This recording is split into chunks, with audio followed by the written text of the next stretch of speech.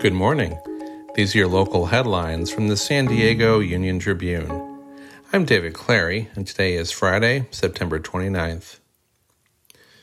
The All People's Church project, which proposes to build a 900-seat sanctuary and a parking garage on land zoned for housing near Interstate 8 and College Avenue in Del Cerro, has cleared an important hurdle. On Thursday, the San Diego Planning Commission voted in favor of the project, which now goes to the San Diego City Council for final approval. When SeaWorld unveils its next big attraction, don't expect yet another thrill ride. Instead, jellyfish will be the star attraction next spring when the park debuts a dozen aquariums filled with the sea creatures.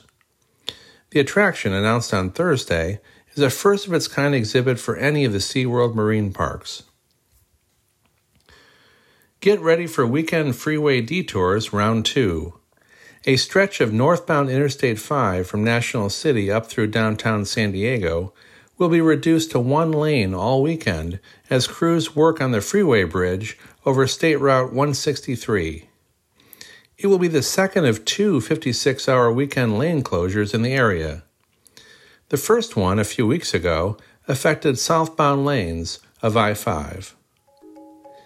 You can find more news online at san diegouniontribune.com. Thanks for listening.